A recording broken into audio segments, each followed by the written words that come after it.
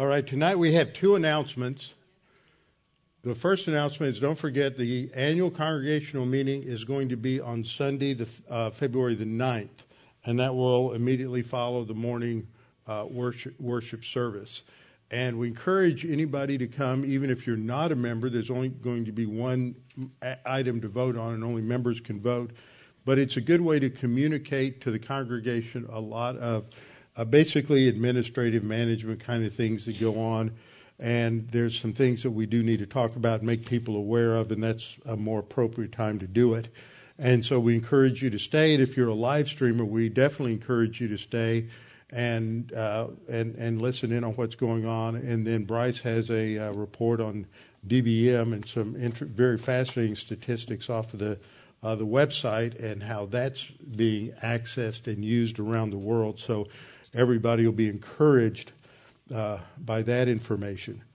The second announcement is that we have I don't know what you call it, but an AED out here. And that is I forget what that stands for. What does it stand for?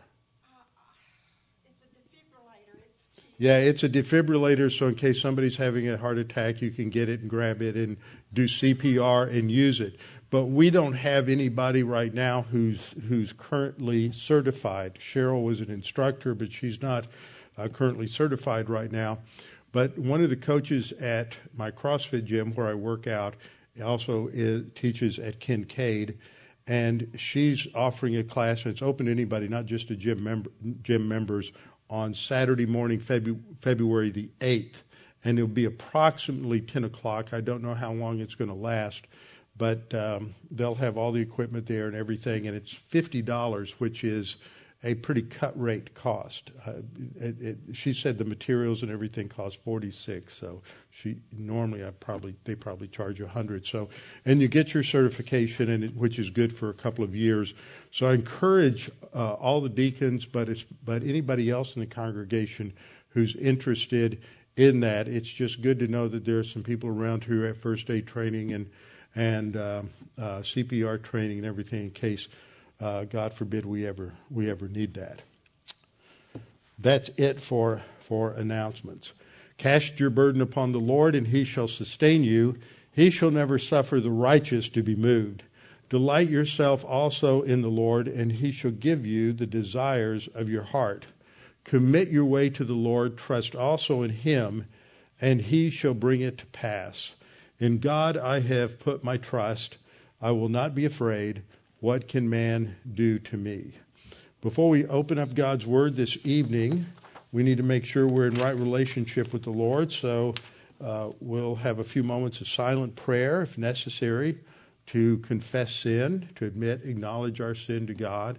And He instantly forgives us of those sins and then cleanses us from all other sin that we've forgotten, failed to mention, ignored, or weren't aware of were sins. So we have the opportunity to make sure we're back in right relationship with Him, walking by the Spirit.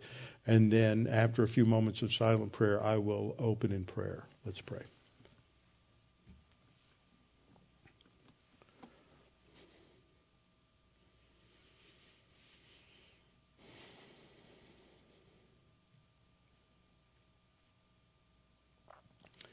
Father, we're just so thankful for all your many blessings in our life, and we have been blessed with every spiritual blessing in the heavenlies, and that goes far beyond anything we could ask or think.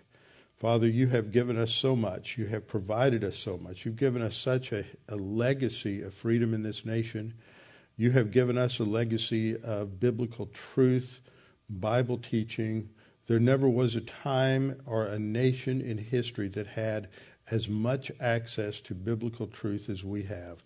And Father, we pray that we might not fail this prosperity test, but that we might take advantage of all that is available to us, and that we must remember that our purpose here in this life is to glorify you in everything that we say, everything we think, everything we do, and that we need to press on to the high calling of Jesus Christ. And now, Father, as we study this evening, we pray that you'd help us to understand the issues of sin, the dynamics of the sin nature, the horrible consequences of sin in the world, in our lives and families, and just in the culture, and help us to understand your grace in dealing with and providing for sin. And we pray this in Christ's name. Amen. All right, well, if you will, open your Bibles or your computer or your device of whatever nature to 2 Samuel chapter 13. 2 Samuel 13, and we're going to get into a study of this chapter, which is the first of several chapters dealing with the sin in David's family. And tonight I'm titling this message, God's Rule Number 1. Sin has consequences. That's something that people forget. Sin has consequences. So last time we started off with just looking at what the Bible teaches about the sin nature and lust, because this is the problem that we see exemplified in David's family. We see the sexual lust of Amnon towards his half-sister Tamar. We see the power lust of Absalom. We see various other lust patterns going on in these chapters, along with a sub-theme of deception that always goes along with sin and carnality. And so we started off last time just trying to understand a little bit about the sin nature through this diagram. Now, you don't have anything in your soul that looks like that, or in your body that looks like that. This is just a schematic to help teach the trends, the dynamics, and what happens with the sin nature. At the very core of the sin nature is our drive for self. We are so self-oriented. In every sin nature in this room is a big I. It's all about me. It's all about what I want, and you just think it's about you, but it's really about me. And that, in turn, drives lust patterns. So at the core is arrogance. And this, as I mentioned this on Sunday, arrogance in the Scripture goes a little bit of a step beyond pride. We can accomplish something and have a little pride in doing a job well and enjoying the fruits of our labor. We can look at our children who accomplish things and we can be proud of them. But this is something different than the arrogance that is condemned and vilified in the Scripture. That is more along the lines of what the classical Greeks described as hubris, when we think more of ourselves than we ought to think. And Paul addresses this in Romans 13, says, do not think more highly of yourselves than you ought to think. And often that is the case. And because we think more highly of ourselves, we think that sin doesn't matter. We think that we can get away with it, that it doesn't hurt us, that there won't be any consequences. And we lie to ourselves a lot about the sin that we engage in. But the driving motivational force of our sin nature are the lust patterns. And there's a number of lust patterns. Just turn the TV on tomorrow and watch the Senate in action, and you can probably identify a whole list of lust patterns at operation. We have approbation lust. We all want to get recognized. We all want to get attention. We all want to get approval from others. There's power lust, which will be on display in many different ways there. There's also materialism lust and food lust and drug lust and entertainment lust and all sorts of other lusts that we think will provide us with what we need in life that will make us happy. The sin nature produces in two areas. One we call human good, because this is morality. People are often shocked by the idea that the sin nature produces morality. But just spend some time in any religious cult, such as Mormonism or Jehovah's Witnesses or Pharisaism, and you will see a lot of morality, but it's all generated by the sin nature, because if they're not regenerated, if they don't have new life in Christ, if they don't have a human spirit, if they haven't been born again, then there's no new nature. All they can do is sin. So our sin nature emphasizes morality. Satan himself will emphasize his morality and makes it a part of religion, which is one of his greatest tools to deceive and distract and destroy human beings. Personal sins comes from our area of weakness, and every human being has some sins that they're very attracted to and other sins that they just hate and just won't get involved in at all, and that really turn them off. But 1 year it may be one way with you, and the next year it may be reversed. You never know.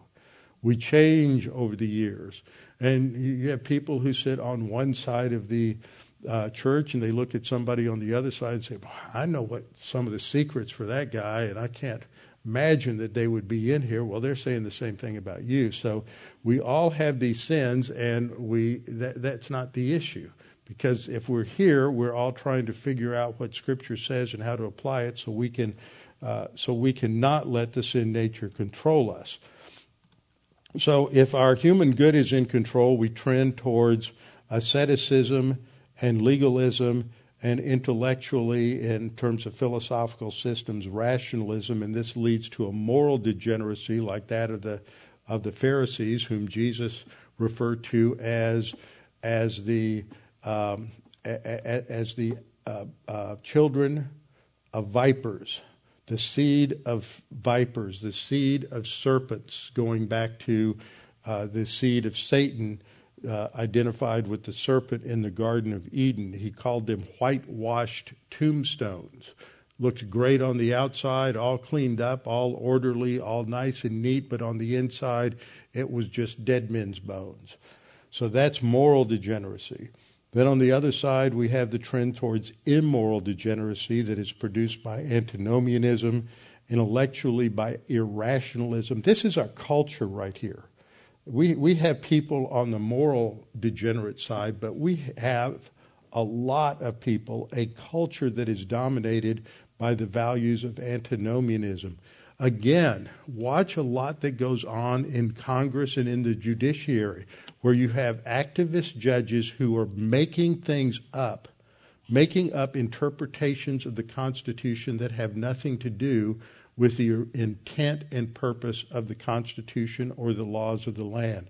They're bending those to fit their agenda.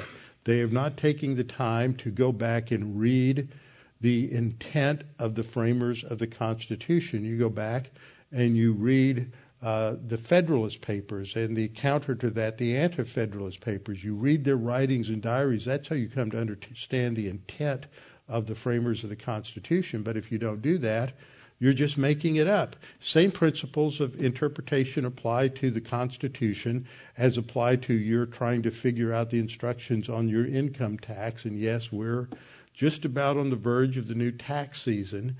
And you don't look at your instructions in your tax book and say, well, do they really mean how much I made this year? Or do they mean how much I really think I should have made, but I didn't make enough, or I made too little, and since I had to spend all of this on things that I didn't want to spend it on, I really didn't make it. And there's all kinds of rationalizations people use to change the numbers to benefit themselves. That's just allegorical interpretation for which you'll go to jail. So we can't interpret those things in any other way but a literal manner, in the same way that we interpret Scripture. We have to know the intent of the writer in order to correctly interpret it. So this lust issue is what's on display in 2 Samuel 13 and following. Now, we looked at some passage just by way of review last time, such as 1 Peter 2:11, which I think is a very strong passage. This isn't saying that you can rationalize or justify your fleshly lust and then go confess afterwards. It says abstain. It doesn't say confess your fleshly lust. It says abstain from the fleshly lust which war against the soul. So it tells us right there, this is destructive to the soul. It destroys your ability to think clearly at times. It destroys your ability to think logically at all if you continue in these ways, and it leads you to living in a way that is completely divorced from reality. This is the source of mental problems and emotional problems. It's not Freudianism. It's not any of the other forms of psychology. It is understanding the dynamics of sin in a person's life and how it destroys their soul. And the only solution to that is the same solution that we've had through the centuries, and that is to get right with God. First of all, by trusting in Christ for salvation, and secondly, by growing in the grace and the knowledge of our Lord Jesus Christ. And no matter how much you may be down a pit of mental and emotional instability and divorce from reality, if you get with Scripture, God the Holy Spirit can reverse all of that. Colossians 3:5 says that we're to put to death your members, including evil desire, which is lust, and covetousness, which is a form of idolatry. Now, I went through several points last week. I'm going to just bring out a few of them at the end. I'm not going to go through all of them, but just to remind you, point number 5 was that lust leads to a complex of other sins, which may include mental attitude sins such as anger. It can lead to physical sins such as murder, violence, and rape, which is what we see in the context of 2 Samuel 13. It can lead to war, or it can lead to destructive, either emotionally destructive or spiritually destructive or physically destructive behavior in the family or in the workplace. So lust is extremely dangerous and self-destructive. The 7th point, I skipped over what I said for the 6th point. The 7th point is to recognize that these dynamics are described in Genesis 4:7. I have quotes from the New King James and the NASB, but the idea is that sin is crouching at the door. Okay, it's this imagery of a beast that is ready to pounce, ready to devour, ready to destroy. And so we have to be on guard all of the time. And if we don't control it, if we don't say no, then it overwhelms us. And this is what Genesis 4 says. Its desire or its lust of sin is to control and to dominate. And that's the idea of the word rule here, is to dominate. It's interesting that the word here for desire is a word that's only used 3 times in Scripture. Once it's used in a poetic context in a totally different scenario in approximately 950 BC, and that's in the Song of Solomon. But it's used twice here in Genesis, once in Genesis 3, once in Genesis 4. It's written by Moses. It was stated by God in the Garden of Eden, so it goes back to the beginning of creation. And in both of these verses, it has the idea not of a positive desire, but of a desire to control, to dominate, and to destroy.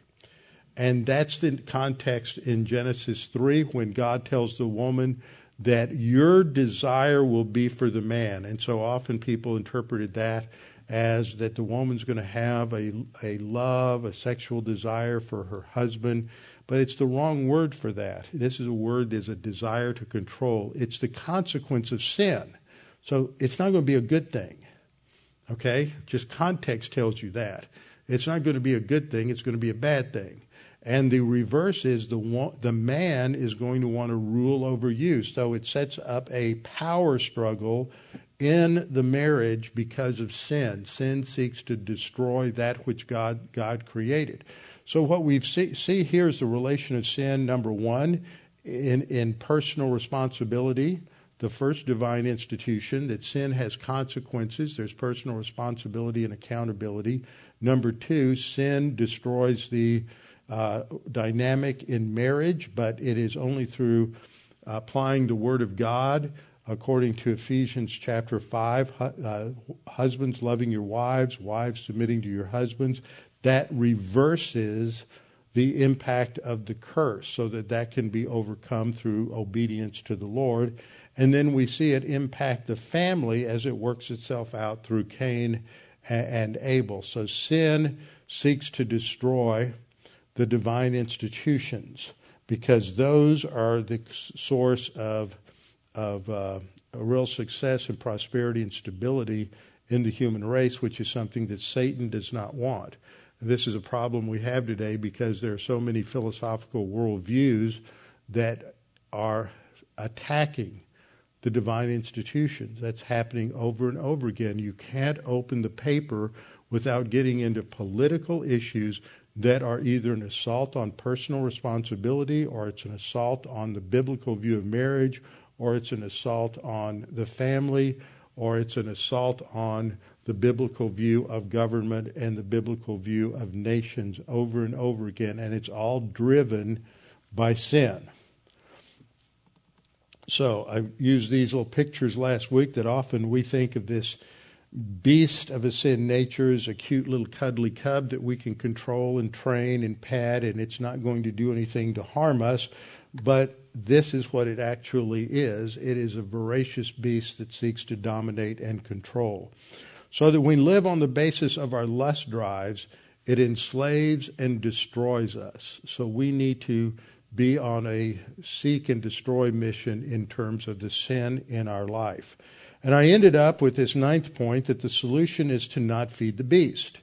Not to feed the beast, and it comes down to volition. Galatians 5:16, walk by means of the Spirit, and you will not, this is a promise as well as a directive, that you will not fulfill the lust of the flesh.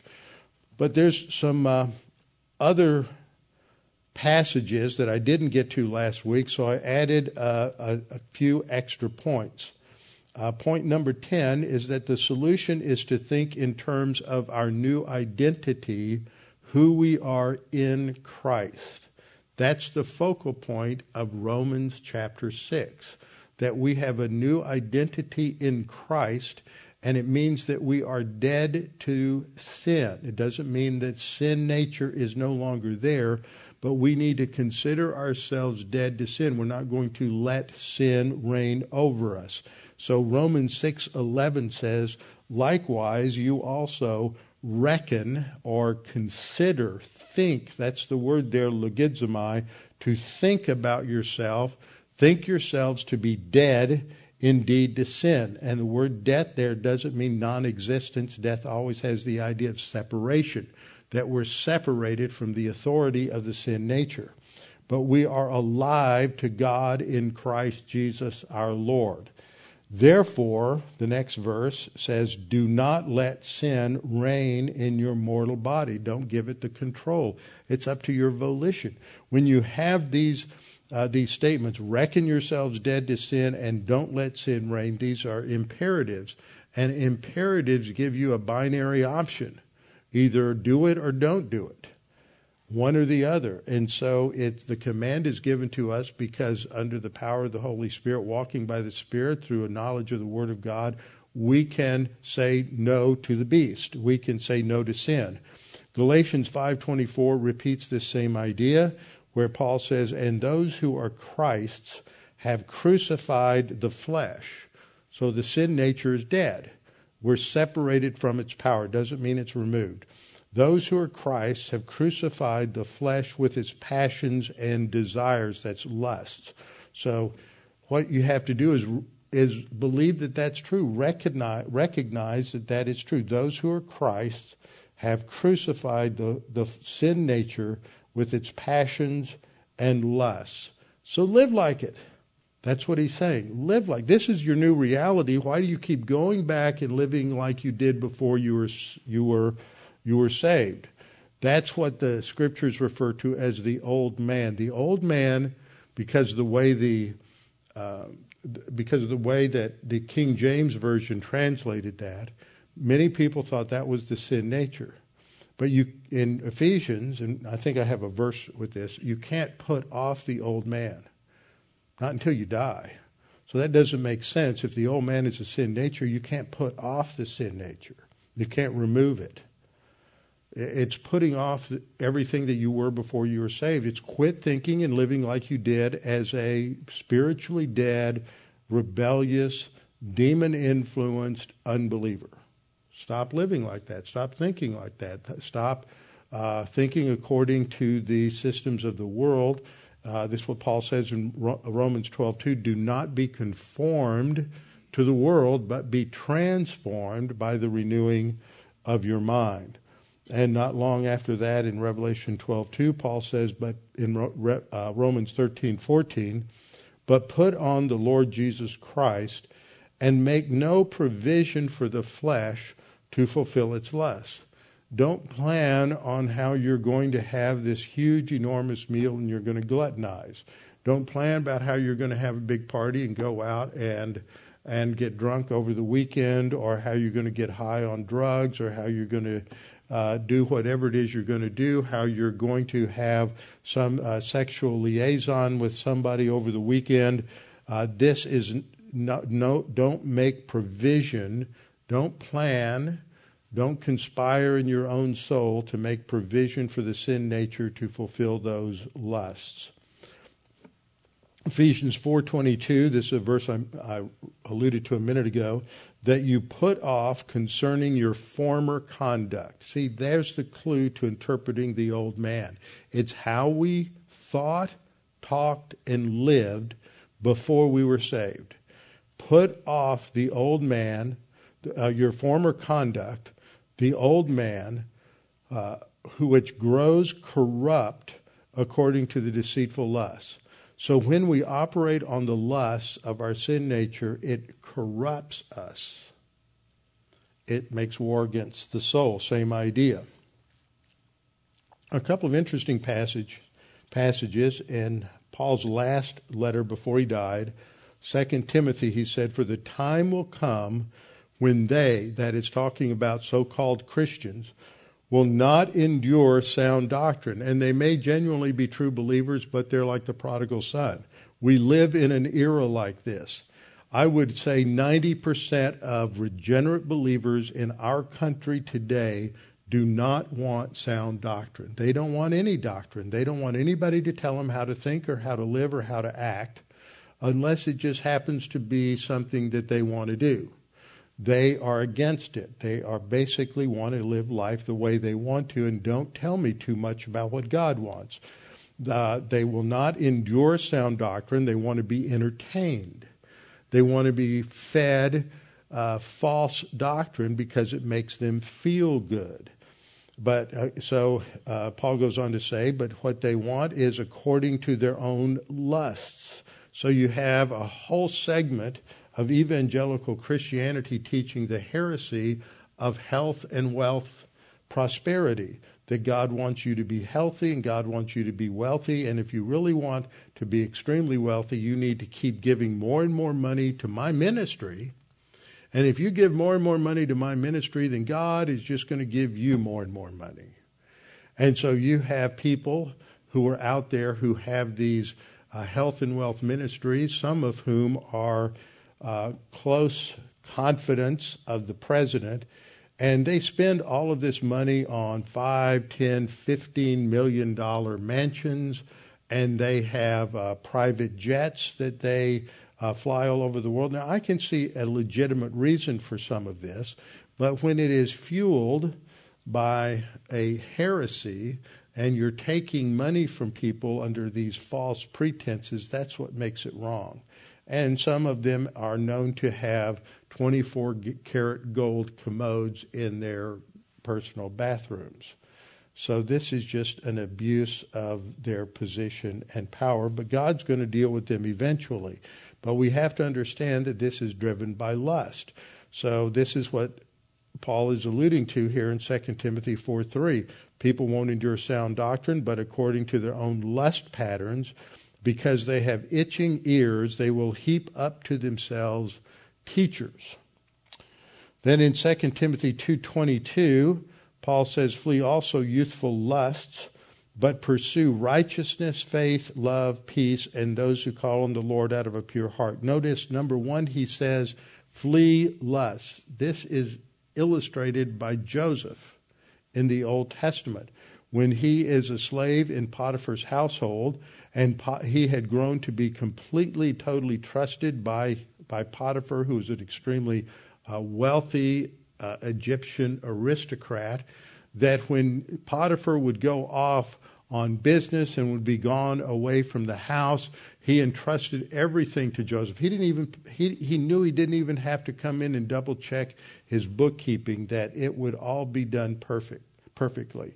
And so when Joseph was alone, Potiphar's wife came and tried to seduce him, and he fled from her. And she had tried to embrace him and had a hold of his cloak, and so when he left, he fled and left his cloak behind. He wasn't going to become enticed just a little bit. He wasn't going to let himself be led, or he wasn't going to play with the little cub of the beast of desire. He knew that it would immediately devour him, so he fled. And that's the imagery here. Flee youthful lusts, but pursue righteousness, faith, love, peace. Notice the word there, pursue. So you flee. These are extremely graphic and active verbs. Flee lusts, but pursue, just the opposite. Pursue. Make it an objective in your life. Make it your primary objective is to pursue righteousness. And this isn't talking about positional righteousness. You already have that as a believer. It is experiential righteousness. It is the result of walking by the Spirit. Pursue righteousness, pursue faith. That is an increase in your understanding of the Word and your increased ability to trust God in any and all situations. Pursue love for one another, and pursue peace. And peace is in the New Testament is almost always associated with giving the gospel of peace to those who are unbelievers, who are not reconciled to God.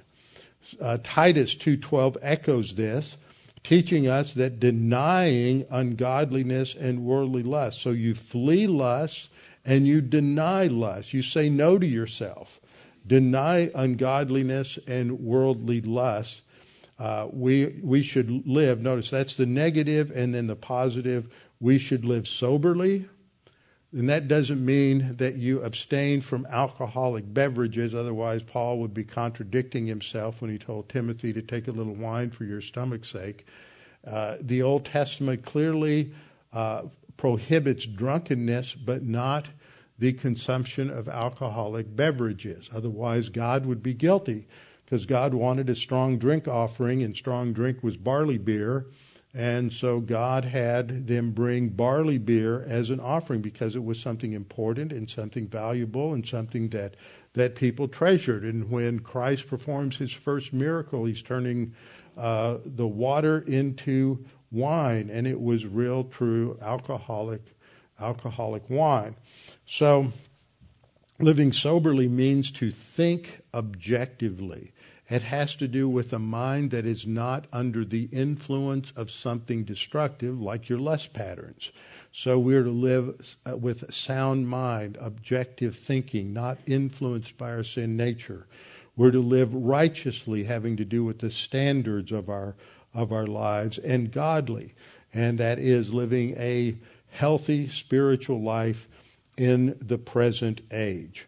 So all of that reminds us of the danger of lust, and then we see this living example of the destructiveness of lust and its consequences in 2 Samuel 13. So turn in your device or your Bible or whatever to 2 Samuel 13, turn to Proverbs 16. Turn to Proverbs 16. I'm going to have a little understanding of a few passages here in Proverbs 16. And hope that I printed out. No, I didn't. Printed out the wrong notes, but that's okay. I can probably make it work. I think I studied this today. Okay. First verse in Proverbs 16 that I want to talk about is Proverbs 16:4. I put 3 different translations up here on the screen because the one that you're probably used to hearing is just a really, really bad translation. Proverbs 16:4 in the New King James Version, the Lord has made all for himself, yes, even the wicked for the day of doom. Now this is a very, very popular verse among double predestinarian Calvinists, that God made the wicked for the day of doom. These are not the elect, but that's not what it says in the Hebrew. Okay? The second, I just realized the other screen was off. Oh, no. Let me see if that'll come on. Okay. The second translation is the NET, which is better. And that translates it, the Lord works everything for its own ends. Now that's different from the Lord has made it all for himself. The Lord works everything for its own ends, even the wicked for the day of disaster. That still misses it a little bit. A more accurate translation is what I have put there on the screen. The Lord works out everything according to its ends. The principle here is sin has its consequences. And when there is sin, God lets it work itself out in terms of its natural ends or its consequences. And then the Hebrew says, according to it, or to its own ends, or literally according to its answer, everything has a response. However, what's interesting is in the NET, when it translates that last phrase, even the wicked for the day of disaster, in their footnote, they explain it this way. This is an example of synthetic parallelism. Now, synthetic parallelism means the second line is going to expand on the first line. There's a parallelism, but it goes a step further than the first line. The A line states a principle, states a truth. The Lord works out everything according to its own ends. And then the second line expands on it with an application in some other area. And in this case, a specific application about the wicked. So the Lord works out everything according to its own end. So there are consequences to righteous behavior. There are consequences to sinful behavior. Now, in the case of sinful behavior or the wicked, the text goes on to say, and the way the NET translates is probably the best, whatever disaster comes their way is an appropriate correspondent for their life. They're sort of paraphrasing a little bit to get the idea across. Whatever disaster comes their way is an appropriate correspondent for their life. In other words, they're going to get what they deserve. The sin has its consequences. Now, that's a totally different idea than what you get in the New King James Version. But that's what the thrust of this verse is saying, is that God brings about the consequences, and those consequences for the wicked correspond to what they have done. Sin has its consequences. The second verse I want to look at in Psalm 16:2 also isn't as badly translated. In the New King James it states, all the ways of a man are pure in his own eyes. In other words, we all look at our lives and think, we are holier than thou. We all look at our own lives, we make decisions, and we think we're making good decisions from right motives. But not always do we make good decisions from right motives. But the Lord weighs the spirits. In Proverbs 16:2, in the NET it says, all a person's ways seem right in their own opinion. See, that's what it means, right in their own eyes. They think it's the right thing. Later, there's a verse repeated twice in Proverbs that says there's a way that seems right to man, but the end thereof is death.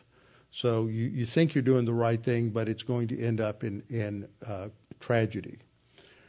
All a person's ways seem right in his own opinion, but the Lord evaluates the motives. See, the New King James is funny. It says the Lord weighs the spirit. Sounds like he's got a bottle of scotch out and putting it on the scale. And no, he weighs the attitude. He weighs the motives. So you've all heard this statement, that right actions must include right methods. This is one of the problems I kept running into in seminary, is that when you get into certain areas such as homiletics, which is preaching, or Christian education or apologetics, people think any method that works is okay.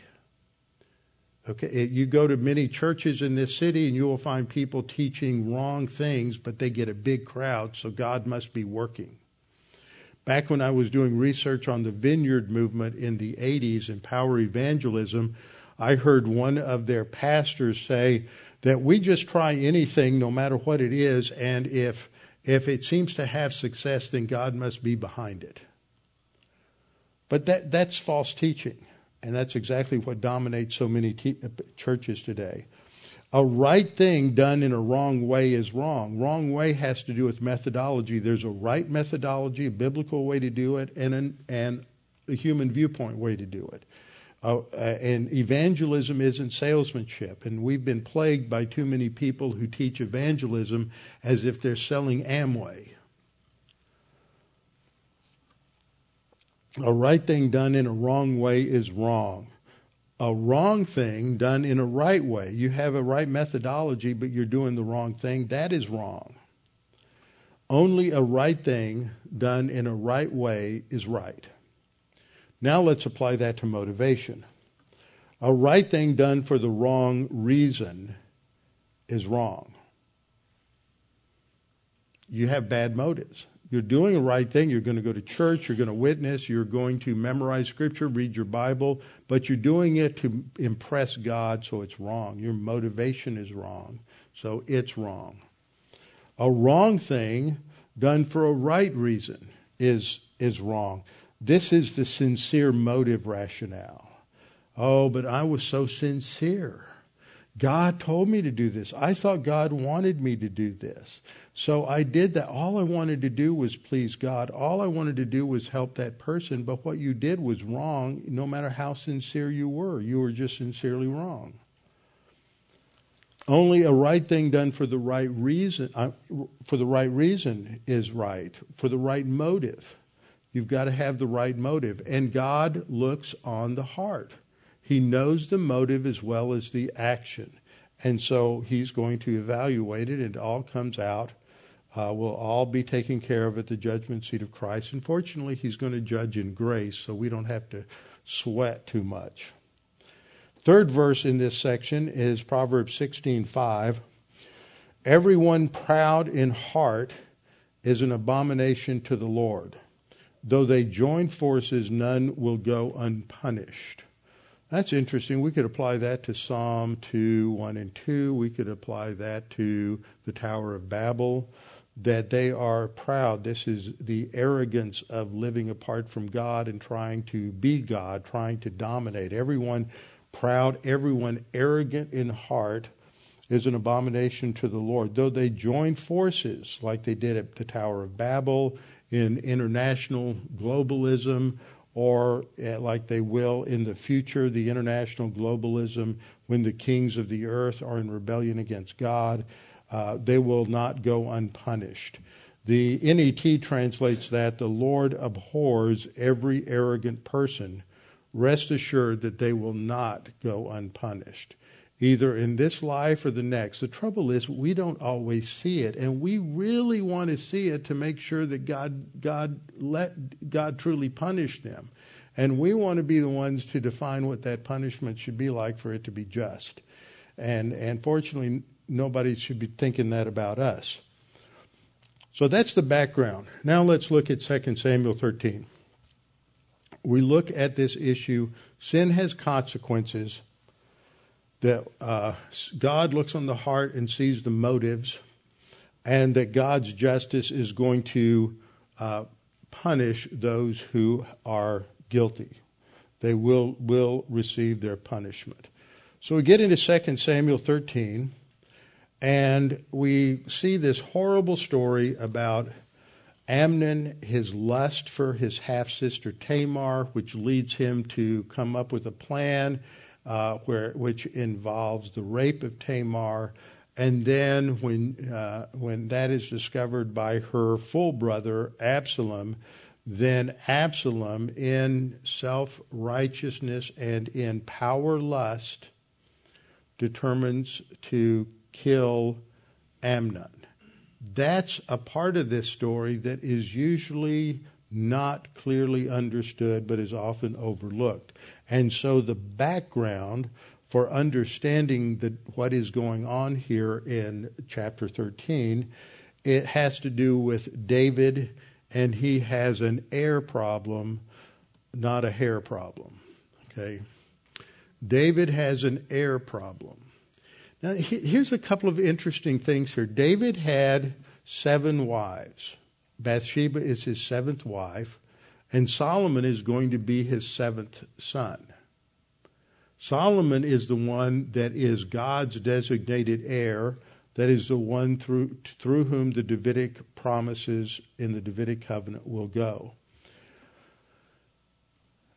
Solomon had like 600 or 700 wives and 300 or 400 concubines. I always wanted to know, what would a guy with 600 or 700 wives want with 500 or 600, with 200 or 300 concubines? But it wasn't until recently that I realized that David has 7 sons mentioned in Scripture. How many of Solomon's wives produced children for Solomon? There's only one mentioned in Scripture, and that's Rehoboam. In a lot of cases in the ancient Near East, the harems, which is what that was, which was very common practice with the kings in the ancient Near East, the harems were for show. So we don't know whether or not Solomon was engaged in a lot of sexual promiscuity with all of these wives, but he's not producing other children at all. You would think that he would have produced a few more children with that many wives and concubines, but the only child that is mentioned is Rehoboam. David has an heir problem because he has all these sons. To whom is the kingdom going to go? Who's going to inherit the throne? So we read in 2 Samuel 3:2, sons were born to David in Hebron. His firstborn was Amnon by Ahinoam the Jezreelitess. So this is early on when he's just ruling in Hebron, and his firstborn is Amnon. Amnon is the key player here. Amnon is the firstborn, so he would be the one designated the heir. But you've got a jealousy problem with Absalom, because Absalom wants the throne. This is the start of the Absalom conspiracy that goes through the subsequent chapters. That Absalom wants the throne, and he's going to use this as a way to figure out how to eliminate his rivals. But there's other things that are going on here. Amnon's mother is a Jezreelitess. So the Jezreel Valley, I'm not sure how to clear that. Let me see. Is there a clear button? Eddie?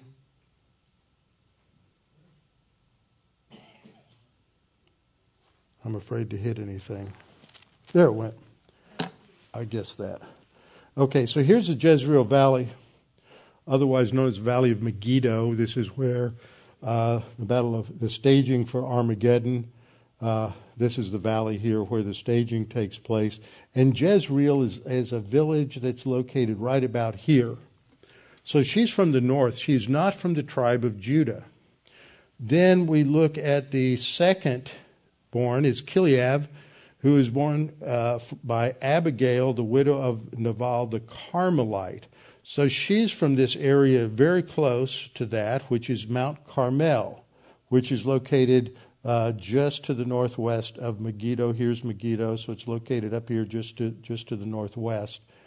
Again, from the northern tribes. The third son is Absalom, the son of Maacah, the daughter of Talmai, king of Geshur. Now, we all read past that. We need to look this up. So here's the map.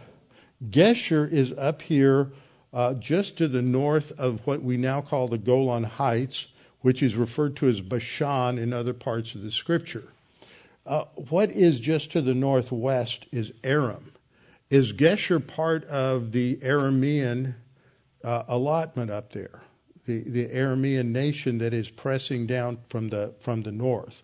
And when we look at this map, where we see the extent of Solomon's power in this area, is it extends pretty far up north, and some of these areas were subdued, but they weren't conquered. Okay, they didn't become part of Israel, but we see that Geshur and Aram are very close. So this is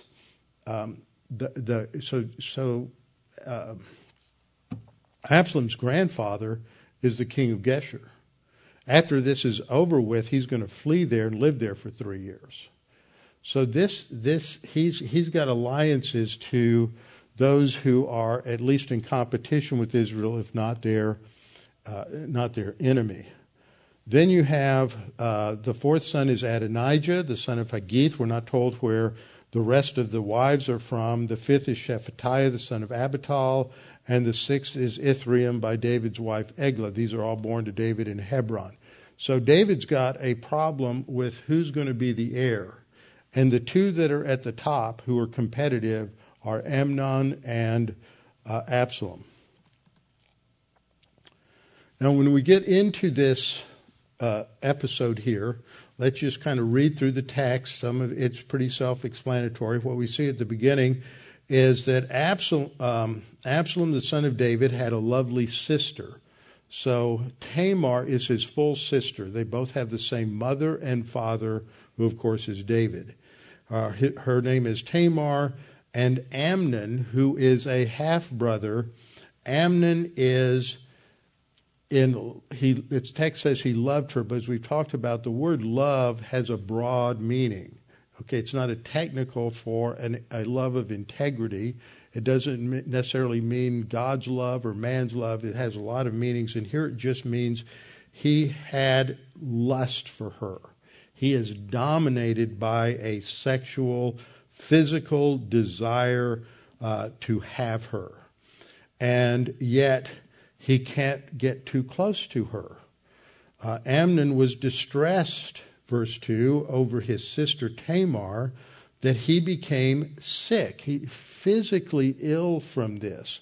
And this is all mental attitude. He has created this. He's let the lust war against his soul so much that it's created this physical depression, and he's losing weight, and he's moping around. He's miserable so that others can see this.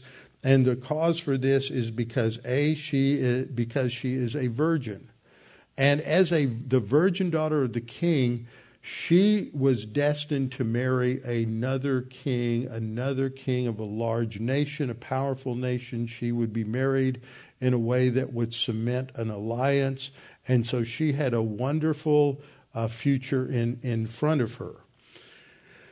But Amnon is going to destroy that. He's going to take everything away from her because of its lust. And that's one of the things you see here, is that when sin is in control, it destroys other people's lives. It destroys innocent people's lives.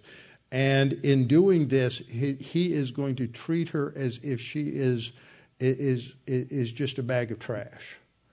And this is unfortunately what happens when men are dominated by their sin nature throughout history. That's what God refers to there in the curse in Genesis 3. The wife's desire is to control the husband, but the husband's desire is to dominate and tyrannize the wife. These are the trends of the sin nature. And so you constantly have had this trend in the sin nature when men abuse and control and put down and dominate women. And it's only when biblical Christianity comes in that you see women truly elevated to a position of honor and respect. And it doesn't happen through paganism. And what has happened with the rise of modern feminism, it's destroyed true biblical womanhood, because women are encouraged to be like men. And what's the result of 150 years of this? We've got people who don't know whether they're a man or a woman. Somebody said, well, it's real easy. Just look in your underpants. But we have people today who can't figure out what they are, or on a scale of 72 different options, they have no idea what their gender is.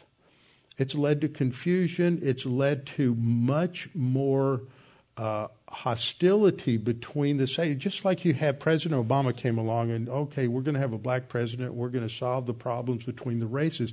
And there's more racial division today than there was before because liberal solutions are built on a pagan foundation, and they lead to self-destruction because they're built on arrogance and independence from God, and they will never solve the problems.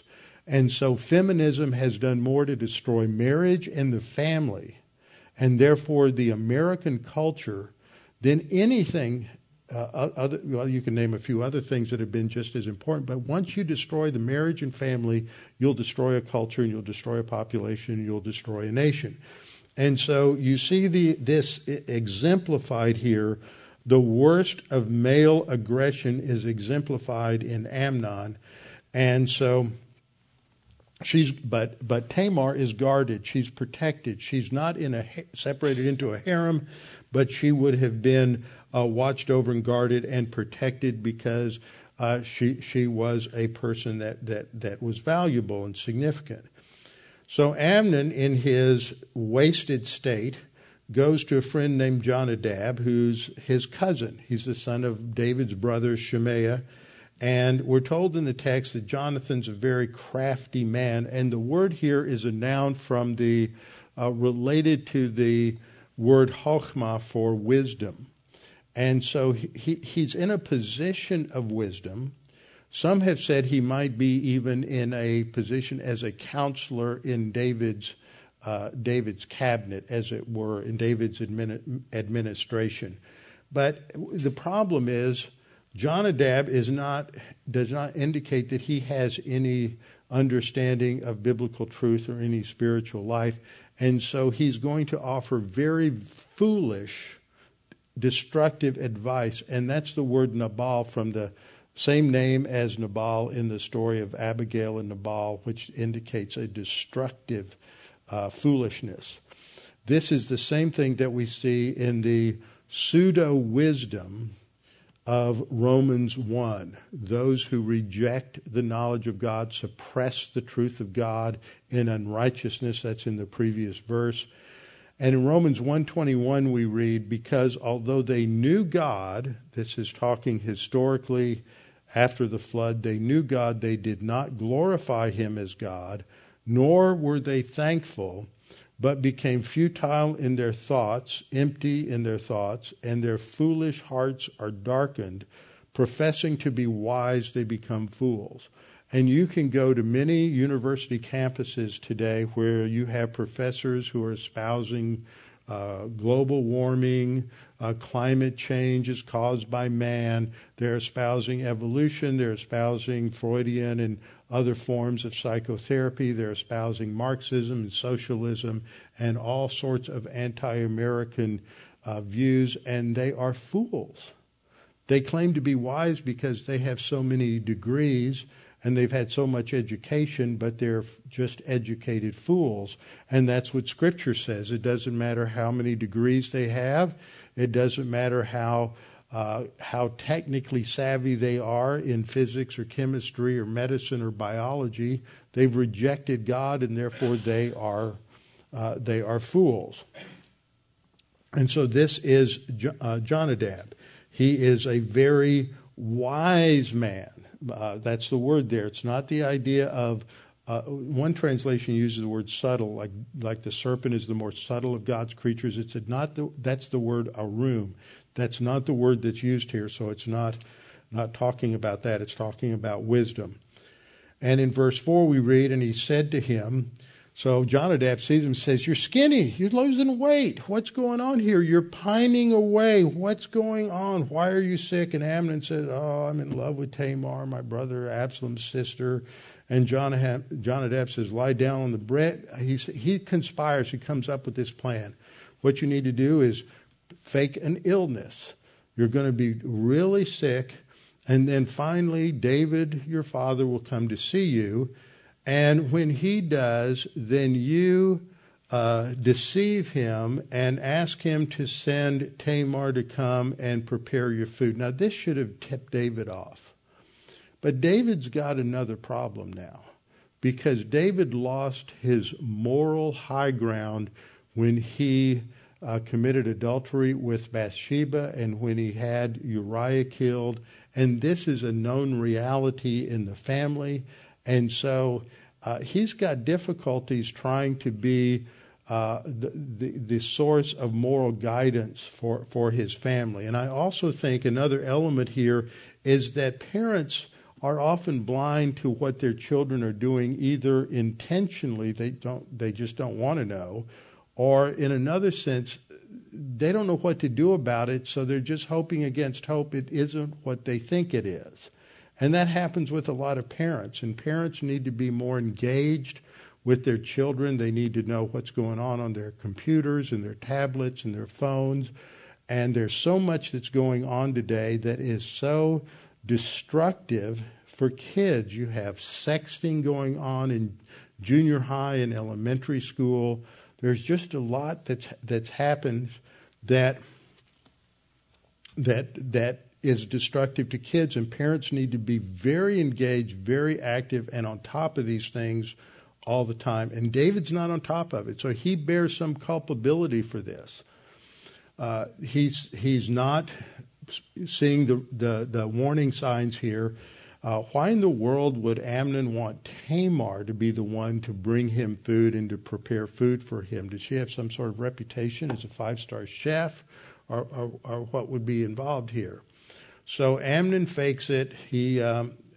David comes to see him. He carries out the plan and wants her to make these cakes. Interesting word here. These cakes are just baked goods. But the word that describes them is a word based on the Hebrew word lev, which is the word for heart. So it's some sort of heart-shaped pastry. Now, get that anglicized or modern view of a heart shape out of your head, because this is ancient Near Eastern culture, so we don't know what a heart shape was for them, but that seems to be the indication of this word. It was some sort of a heart-shaped pastry, and this was some sort of comfort food that he needed, and then he would be well. So David gets sucked into this conspiracy, and he sends to Tamar and says for her to come and go to Amnon's house to prepare the food. And so Tamar does that. And in verse 8 we read that he's lying down, and she takes the flour she needs it. She goes through the whole process of baking the cakes, and then she brings it to him, but he's not going to eat. He's not going to eat. And then he says for everyone to leave. Now, these are her guards. These are her chaperones. That's who's there. Other family members and the guards and chaperones who are to protect her. And they all leave. So this is a real damning statement against David for not protecting his daughter. And so everybody leaves. And then he says to Tamar, bring the food into the bedroom that I may eat from your hand. And so now she ought to have a few red flags going off now as he's trying to get her back into the bedroom and to feed him by hand. And so they go back. And then we're told in verse 11, when she brought the food to him, he grabs her and says, come lie with me, my sister. There's an almost identical phrase, except for the phrase my sister, that occurs in Genesis 39. In Genesis 39, we have the story of Potiphar's wife who's trying to seduce Joseph. And she grabs Joseph and she says the exact same words, same language. She says, come lie with me, which is a euphemism for having sexual relations. And so he tries to seduce her, and look at what he says in verse 12. She answered him and says, here, I have this up on the screen here. She answers him and she says, no. Then she says, do not force me, for no such thing has been done in Israel. Do not do this disgraceful thing. 3 times she says no. Hey, buddy, what part of no don't you understand? 3 times she makes it very clear, and that this is a a disgraceful thing. That's because in the Mosaic law, this is prohibited. This incest between a woman and a half-brother is still prohibited as incest in Leviticus 18, verses 6, 9, 11. None of you shall approach anyone who is near of kin to him to uncover his nakedness, another euphemism for sexual relations. I am the Lord. The nakedness of your sister, the daughter of your father, or the daughter of your mother, whether born at home or elsewhere, their nakedness you shall not uncover. And so when it says the daughter of your father or the daughter of your mother, that indicates a half-sister relationship. Verse 11, the nakedness of your father's wife's daughter. So this is someone who is not a half-sister but a stepsister. Still, no relationship. I misinterpreted that. Begotten by your father. So she's a half-sister. You shall not uncover her nakedness. Leviticus 20, verse 14, if a man marries a woman and her mother, it is wickedness. So that's prohibited. All of these are all part of what is defined in Scripture as incest. Now, the story goes on, because once this happens, he is going to force her. He rapes her and takes her. And afterwards, he immediately reverses. Instead of lusting and desiring for her, now that he has gratified himself, he hates her. And in many cases, you have, when rapes end up in murder, it is because of self-loathing afterwards. A person has satisfied their lust, and now they hate themselves for it, and they take it out on the victim, and they kill their victim. That's just one scenario. There are, of course, many other scenarios, but we see this exemplified many different ways and many different times, that unfortunately once a man forces sexual relations on a woman, whether it's seducing her or raping her, that afterwards he just doesn't care. He's just not involved. It just means nothing now. I just satisfied myself. Because it's all about me. It's not about love. It's not about you. It's just about me. And so the woman is just thrown to the side and doesn't care what the consequences are, what this means for her. And in verse 15, then Amnon hated her exceedingly, so that the hatred with which he hated her was greater than the love with which he had loved her. And Amnon said to her, arise and be gone. So now she tries to protect herself, and so this won't happen, and this end is worse than the other. There's nothing for her now. There's no future. He's stolen her future. He's destroyed her future. There's nothing for her. No one in that culture is going to want to marry a woman who has been raped. That isn't going to happen. So there'll be no children, no family, no future. He's destroyed it all. So he calls for a servant and tells him to throw her out and lock her out. So she goes home. She puts on a different robe than the robe that the virgin daughters would wear. And so she goes into mourning, verse 19, putting ashes on her head, tears her up her robe of many colors, because it no longer indicates that she is a virgin. And now she is just left alone. And Absalom hears about this and comes to her and says, has Amnon your brother been with you and done this? And he then says, but now hold your peace, my sister. He's your brother. Do not take this thing to heart. Now, if you're a woman and you've just been raped by anyone, you do not want to hear somebody come along and say, now, just don't take this too seriously. This is just another example of an absolutely callous, self-centered man. But Absalom is going to, immediately he's thinking about how he can use this, because he'll take vengeance upon Amnon, and that will clear one competitor off the board for the throne. So one competitor for the throne will be removed. So he sets up this situation during a time of a party. And that's what comes up in the last part of the chapter, is this description of this sheep shearer event. Now, this is like with the harvest party at the end of the growing season when harvest takes place. You've been working hard all year long, taking care of all of the crops, and now the crops are in and the harvest is over with, the work is done, and it would be a time of great celebration. Same thing with the sheep shearing. This isn't just, okay, we go out and we shear the sheep. No, this, once it's done, it's a huge celebration in an agricultural culture. And so he's going to have this great celebration, and he goes to David, and he's got a plan. He wants to invite the king and his servants, and somehow he probably knew that they weren't going to come. And so he encourages them, urges them to come. And when David says no, he says, well, at least send Amnon. At least send one representative of the royal family. He's the heir apparent, so please send Amnon to go with us.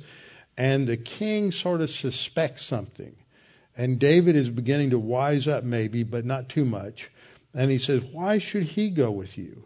But Amnon keeps on, and he manages, he's David's favorite, and he manages to pull the wool over David's eyes, and no pun intended with the sheep shearing thing. Now, Absalom commanded his servants to watch for Amnon, and when he got drunk, this is verse 28, then kill him. Take him aside and kill him. And as soon as this happens, then what we read is, a couple of verses later, is that the news gets out in verse 30, Absalom has killed all the king's sons. So in verse 29 we read, when this happens, all the king's sons flee. Why do they flee? Because they think this is a political coup, that he's going to kill all the sons. This has happened before in Israel's history. This happened with the son of Gideon, Abimelech, and he killed all of Gideon's other sons to clear the way to the inheritance. So they immediately flee, and they flee on mules because mules are what you need in that rough country, in the hill country of Judea. And so they flee, and then when the king hears it, verse 31, he arose and tore his garments and lay on the ground, and all of his servants stood by with their clothes torn. Now compare that to what David did after the baby died. After the baby died, he had been doing that, but when the baby died, he then prayed to God, rejoiced that baby was now with God. But when Amnon died, just like later when Absalom dies, he just goes in this grief. And I think there was a lot of guilt associated with that grief because he knew that he had brought this on his own family through his own immoral conduct. And at this point, Jonadab, the son of Shemaiah, David's brother, answers and says, Let not my lord suppose that all the young men, all the king's sons are dead. Only Amnon is dead. For by the command of Absalom, this has been determined from the day that he forced his sister Tamar. And so at this point, Absalom flees, goes to Geshur, where he's there for 3 years. Then when David allows him to come back to Jerusalem, David won't talk to him for 2 years. So 5 years goes by when they won't talk. And it's during that time that Absalom is going to build his conspiracy. But he flees to Geshur to his grandfather. And this is really going to a foreign power for protection. And so now you get into all these political undertones and all of this conspiracy going on. And all this is driven by the sex lust of Amnon. It's driven by the power lust of Absalom. And it's going to lead to tremendous disasters and negative consequences for all the nation of Israel. Because during this rebellion of Absalom, everybody's going to suffer because of one man's sin, and that's Absalom's sin. So sin has its consequences, and we just can't control what those consequences are going to be. So we'll come back next time and continue with our study of what happens with Absalom and going into the Absalom conspiracy. Father, we thank you for this opportunity to study these things, and this touches each of us because we know that we may not sin to the degree that Amnon and Absalom have sinned, but we see that potential in our own sin nature We understand the reality that our sins can destroy everything that's dear to us. And we know that the only hope and solution is just to walk with you, walk with the Holy Spirit. Let your word just control our lives. And Father, we pray that you might keep us mindful of that ever before our thinking, that we're to be walking with you and not giving in to the lusts of our sin nature. And we pray this in Christ's name. Amen.